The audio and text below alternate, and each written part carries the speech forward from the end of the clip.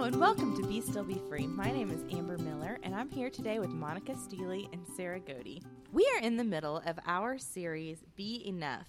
This is the first series that we are doing about women of the Bible. Yes. And it's been going great. We talked about Eve now, and now we are going to move on to our second woman of the Bible, Elizabeth. And Monica is going to lead our discussion on Elizabeth today. Monica, what can you tell us about her? Well, so last week with Eve, we kind of talked about don't compare yourself to God. Be enough with who you are. Don't compare yourself to God. And with Elizabeth, kind of the broad strokes of what I'm going to be talking about is don't compare yourself to others. Be enough with who you are. So I wanted to give kind of just some brief background first. Okay, so Elizabeth, she was married to Zechariah, and she is the mother of John the Baptist. She was a daughter from the line of Aaron. Yeah. So in the Old Testament, Aaron, she comes from that lineage. So she is of a priestly heritage, and her husband is a priest. So she's got a very spiritual, religious history of richness with this priestly line. So Aaron as in Moses' brother Aaron? Correct. Okay. That is correct. Or Aaron, as I like to call him. She is the cousin of Mary, the mother of Jesus, which means that she is kind of like second cousin, aunt kind of figure to Jesus, which I think is pretty cool. So the basic outline of the story of Elizabeth in Luke is that Elizabeth and her husband, he's sometimes called Zachariah, sometimes Zacharias. I lean towards Zacharias because that was what my translation of the Bible has. They were very old, probably in their 60s is what they're assuming. So, she's well past childbirth, probably even ended menopause, like that far gone in her womanhood. They were both very righteous before the Lord. It says in the Bible that they walked blameless in all the commandments of the Lord. She was a woman of unusual piety, strong faith, and spiritual gifts because of her lineage. The scripture points out she was barren.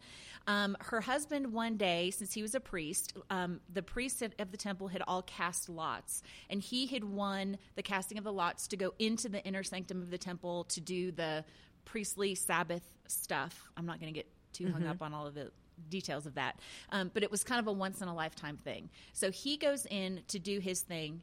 Gabriel, like the angel, visits him and is like, your wife is going to become pregnant. His name is going to be John. And he just kind of freaks out and is like, I don't understand. And so the angel gets very upset and says, you were not going to be able to speak until the fulfillment of this happens. So obviously he goes home when all of his duties are over and somehow pantomimes and scratches out in the dirt this whole story to Elizabeth to tell her about it. Yeah. And then it says that when after that happened, a few days later, she conceives, which must have been a fun couple days. Yeah, right. Hey, we're gonna have a chicken wow. And so she conceives. Oh, that's why you wanted to study anything that I can talk about that.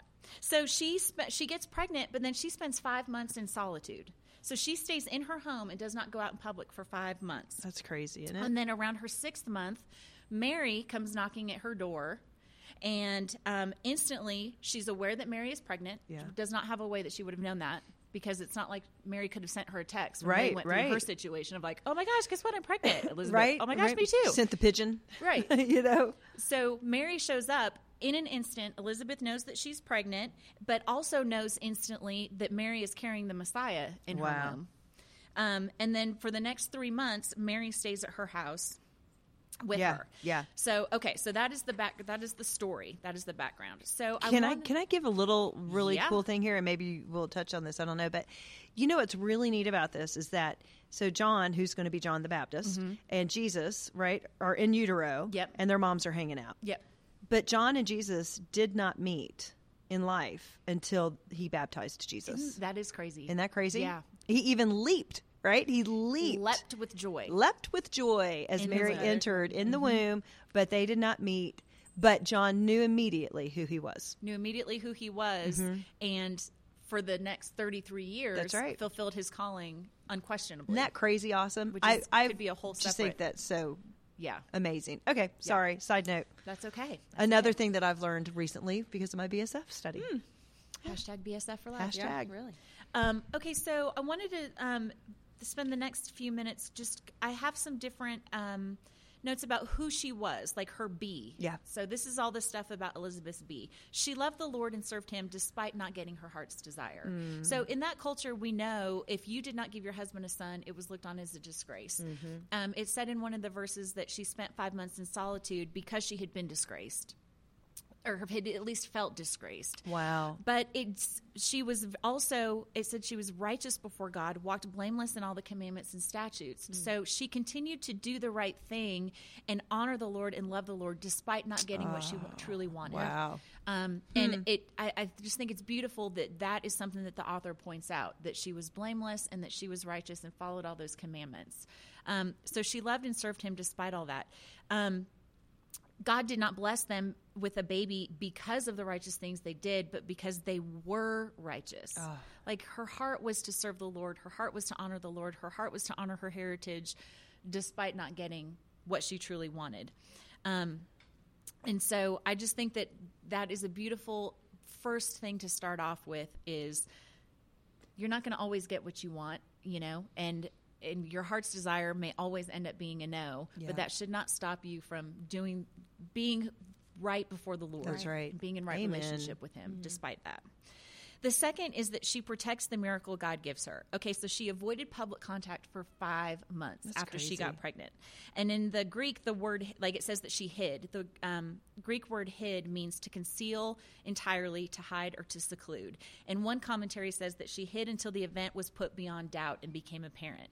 And I think part of the reason for that she protected it is because, those first few months of pregnancy, you don't really show necessarily unless you're B. And then, or just looks like you're pregnant, even if you had a big lunch. But you don't show those first few months of pregnancy. And I think that she didn't want to, I think she didn't want others to put doubt in her mind about what really had happened. Yeah. I think if she went out and had told people, I'm pregnant, the Lord has done this miracle, everyone would have questioned it. Everyone would have ridiculed it. It would have caused her to doubt. And I think she wanted to protect the miracle that was in her. And she didn't want to lose the special gift that God had given. I think she wanted to keep doubt away. Wow. And I think that was a healthy boundary that she put into place for that. I think she held it close and savored it, not to doubt. But I think she was also jealous of the gift itself and didn't want to share it with everyone. And I think that was a boundary as well. Like she wanted to get the fullness of it, just her and her husband in the home, like just savoring like all these years. They had to have been married about 50 years. Let's just savor this together, the two of us. Like, let's make it a special thing with just the two of us. And I think that was enough for her. I think she protected herself because also, what's the first thing that happens when you get pregnant and you tell people? You get unsolicited advice. All the time. Yeah. Comparison of stories. Well, you unsolicited just opinions. My first thought was you get nauseous. Oh, that's all I remember from pregnancy. I'm sure she was probably a little. She was probably nauseous. She had to be feeling she was going to have a baby. Can you imagine how horrible that would be? I know, man. Like her poor body. But yeah, totally the unsolicited advice. People have a lot of opinions when you get pregnant. A lot of opinions. Verbalizations about, and you see this later, the name that you choose, people have opinions on. They had an opinion about it when she said the name would be John. Oh, yeah, as the Lord not said. A family name. Not a family name. The way you decorate the nursery, the way you decide to sleep train, the way you decide to dispose of, like breast or bottle. Opinions come flooding in. And I think that she was protecting herself from that and also put more value on what God was doing than what people had to say about it. Yeah. And so she was just, I think none of that mattered to her. And she wanted to just protect the miracle that God gave her. And I think that's something that we don't do enough is when God does finally answer a long, long prayer. I think the first thing that we're tempted to do is rush out and tell everybody and broadcast it to everybody. And, Mary, it said of Mary that she pondered things in her heart. But Elizabeth obviously pondered in her heart too. And I think that, I don't know, there's just something to be said for slowing down, savoring, protecting, creating very careful boundaries for the things that God gave you so that it stays sacred. Yep. And I think those 5 months were sacred months for her. Well, and then what I love too is that he does end up bringing her Mary, right? But he brought Mary to her, not that she went and sought her, right? She didn't seek for community, right? To be happy for her in this, or to even carry some of the burden of how weird it kind of was, right? And then he brings somebody to her that's got an even weirder situation, Yeah, so, imagine that. Yeah. That's really, which we'll touch on that. You think your problems are bad? Listen to what I've got going on. Listen to me, young whippersnapper. Oh, that's funny. So just to touch back really quick. So she loved the Lord and served him regardless of whether or not she got what she wanted. She protected the miracle that God gave her, and what God says is more valuable to her than what people say. The next thing is that she was open to the supernatural power of God. And I think this is a poignant thing that we need to kind of remember. She was open to the miracle happening based on what her husband told her he experienced. And I think it's important to note she did not discredit his experience. Wow. Like, yes, he was a priest, and yes, he had this high position, but also, so often I think sometimes it's easy for us to discredit what our husbands are telling us or what our husbands are going through, or think that we know better, but she obviously implicitly trusted through his pantomiming. Wow. He couldn't speak, so he had to kind of explain to her, here's what happened. And she was, I guess, just like, okay, let it be to me according to your word, How many of us would do that? Right. And maybe at 60, you're so desperate for a child that you're open to, however. Maybe. Sure, it may be. But I just think that's important to note that it was her husband's experience and her husband's word for it. And she was open to it. That's wild. She's also open to the supernatural power of God, because it says that when she sees Mary for the first time, like we just talked about, she was filled with the Holy Spirit. Like, yes, the baby responded to it as well, but it says she was filled with the Holy Spirit. And then it says that she recognized that it was joy in Mary that made her baby leap. He leapt for joy. And so, the baby recognized Jesus, but she was open to the Holy Spirit to allow that to happen. The Matthew Henry commentary says that Mary knew Elizabeth was with child, but it does not appear that Elizabeth had been told anything of her relative Mary's being designed for the mother of the Messiah. Therefore, what knowledge she has appears to have come by revelation, which would have been a great encouragement to Mary. So she was open to that supernatural power, which also probably was an encouragement and a confirmation to Mary of, because it says when Mary got pregnant, she with haste ran to Elizabeth, which was a miles and miles journey, so probably a few days at least. So can you imagine her heading to Elizabeth's house, did that just happen? What just happened? Right. And then knocking on the door opening, and Elizabeth blessed are you who has believed that what the Lord said. What an encouragement to her. Yeah. Can you imagine? I mean, we don't usually do that. No. No. What an affirmation. Have you ever had, this is maybe something we can get into in our deep dive, but if you had an experience like that where the Lord told you something and without talking to someone, without telling anyone else, the Lord confirmed that through another person? We'll talk about that later. Yeah. That's my question for the deep dive. Yeah, write it down.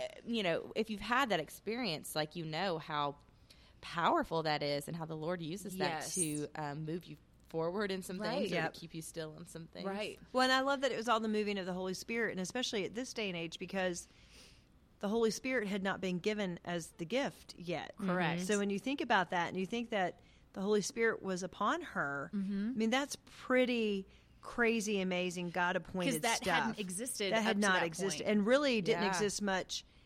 After that, we know that when John the Baptist was in the desert and he was told how things would happen, he would know when the Holy Spirit was upon him because of the dove and da-da-da-da-da. But very interesting that up to this point, there's really not been any of that, and we don't really hear a whole lot about it again until we are coming close to the time of the cross. What a fascinating time, that short time where Jesus was on the earth to be alive and to be experiencing God in a brand new way. Yep. Isn't that fascinating? Yeah. That had never happened before. Especially Elizabeth too, because she's got this long heritage of Jewish belief and history. And we all know that there's still many in so much of the Jewish faith doesn't believe the Messiah has come yet. Yeah. But in an instant she knew it, and she did not shut down the Holy Spirit. And I think a lot of times we the Holy Spirit will come on us and we begin to experience him, but we get freaked out or we don't trust it and we shut it down. She did not shut it down. She did not shut it down. She didn't even know what it was, but she didn't shut it down. She heeded the beckoning of the Holy Spirit. And that's because, like you were saying, she was righteous, which we learned way back, was that she was in right relationship with God. So at that moment, she didn't have to be afraid or be freaked out and shut down because she already had that open connection and right relationship with the Lord. To be, open to that. I just think that's amazing. That is really, really amazing. Because we always talk about how the baby responded to Mary's baby, but forget the part that Elizabeth herself was filled with the Holy Spirit. Yes. So that is very cool. The next thing is that she embraced and encouraged Mary. And we talked about Sophie Hudson in her book, Giddy Up Eunice, a little bit. And so there's a few things that she had pointed out that I want to discuss that I think is awesome. Sophie talks about how Elizabeth could have been very jealous of Mary. Like, what, you going to show up and take away from like the attention that I'm getting with a miracle baby, and like I'm in my 60s, but now you're just this young thing, and you have the Messiah. I don't have the Messiah, but you have the Messiah. Right. Like there could have been a whole lot of... This is my pregnancy time. Yes, let the spotlight be on me. Well, we do that when we're pregnant, right? People you see that happening where two people are pregnant at the same time, and one's getting more attention than the other, or has a bigger shower, or, you see that happen. Oh, for sure. For sure. But Elizabeth did not let that happen. Sophie writes, the Spirit of God in one woman recognized the Spirit of God in another, and it was a message from on high to Mary when Elizabeth recognized her as the Messiah's mother. So it was just this like building up of each other, continual building up, and each of them continued to get elevated in their relationship with each other. They didn't get hung up on their differences despite being about 50 years apart. Their spiritual eyes were wide open. Elizabeth's contentment and confidence in her own calling left her free to bless the fire out of her cousin. Wow. And I love that verbiage that Sophie used. Like, she just was so enough in who she was, because as we talked about, the previous 5 months had not compared herself to other people, had not let other people spoil her miracle and her gift. And so she was so content in that when Mary showed up, she just could bless her socks off. Yep. Yeah. Just encourage and bless and welcome her in. And I just think that is so beautiful. It's like she put herself in a position to be an encourager. Yeah. I don't know that we can... It's kind of like what we've talked about. Like, you can't encourage others unless you're encouraged yourself. She put herself in a position to be able to encourage other people. And because she'd spent those 5 months alone, she it was like she had taken time to be still. So she knew who God was. She was confident enough in that. And so nothing could steal that from her. She was able to just celebrate it. I love this story. And you know how much this story meant to me when Sophie first introduced even the idea of this relationship several between years the two ago. of them. Like, it was just, like, this is how we should be as women. We should be in existence about elevating the others around us and not trying to elevate ourselves. Right. Like, and that one is not better than the other. Each of them are a purpose in and of themselves. You don't have to fight for a piece of the pie because there's room at the table for everybody. That's right.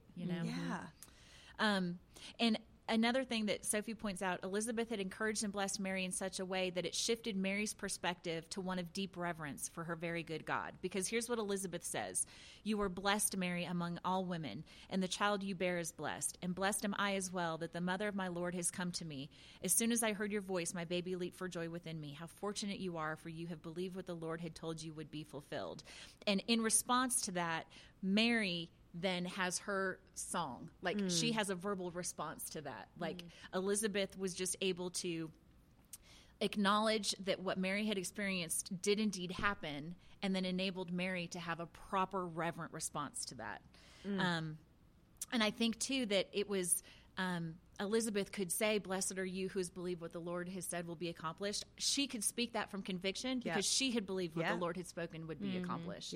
So she had experienced the same thing, was able to bless out of that. And then the last thing is she was hospitable. I mean, she let her home be open for 3 months to Mary. And here's what cracks me up about that. So Elizabeth is now in her last trimester, right? Feeling probably as big as the house, is just miserable, swollen, like hot. Yep. Thanks to Eve. Mary is in her first trimester where you feel awful and miserable and nauseous, and I just had this visual of like what the two of them must have been like. One as big as a house, others as sick as a dog, exactly like just right. hanging out for 3 months. I don't want to get the stew. You get the stew. That's so true. Could you imagine being a man in that house? Yeah. Thank goodness he couldn't speak. That's right. Yes. So those were the things about That's Elizabeth. Gorgeous.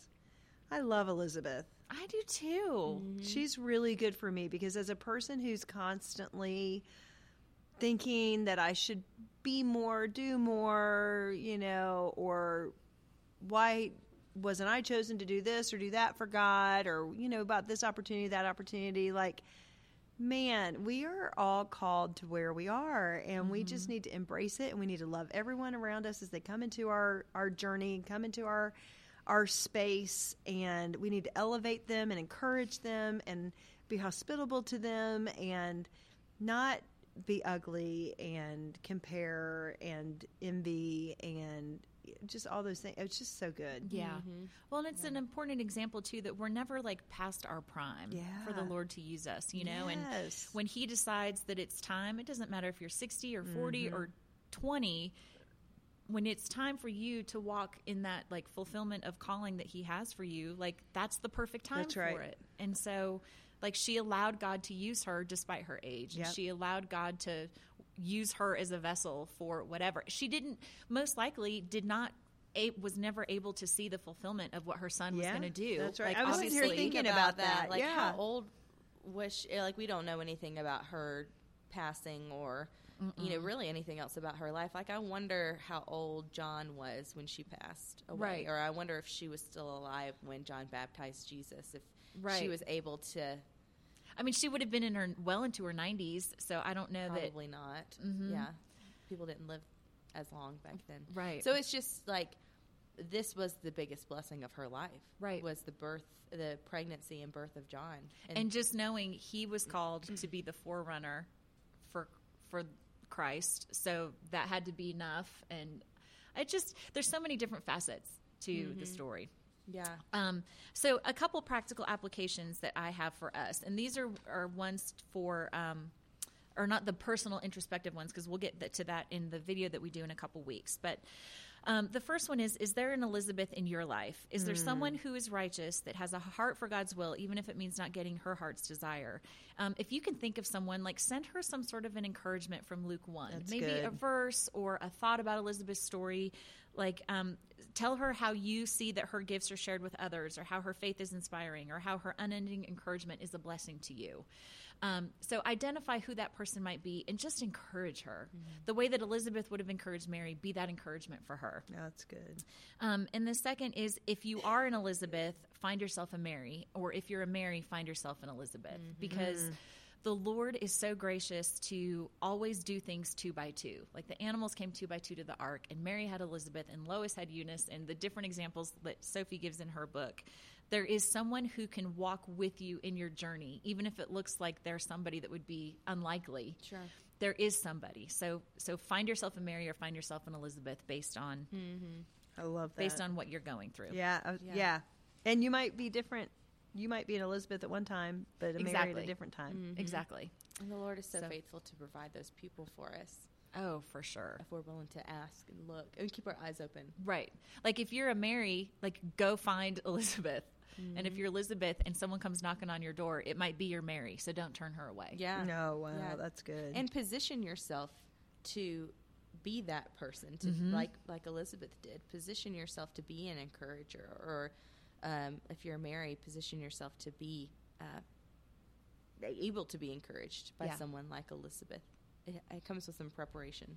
Yep. That's awesome, Monica. So that's Elizabeth.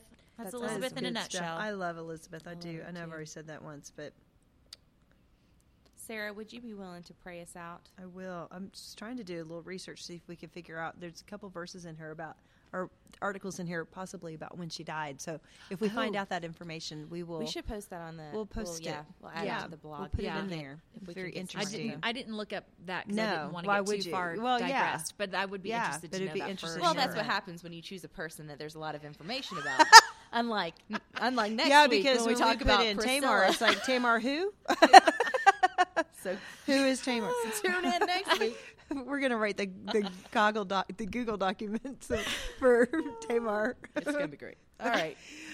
Dear Father God, thank you so much for this day. Lord, just thank you for bringing us amazing women in the Bible that we can just look at and learn from and glean from, and just know that you really do work all things together for good to those who love the Lord, and that your timing is perfect, and that you put us right where you want us, Lord, because we truly are enough when you are in us and living through us, Lord. And that's really what it's all about. It's not about us doing, it's about you being in us, doing through us. Lord, I pray that you'll just be with our listeners today and meet them where they are and comfort them and let them know that you love them and that you want to wrap them up in your holiness, Lord. I pray that you will just be with any person who may be hurting or any request that may be out there, Lord.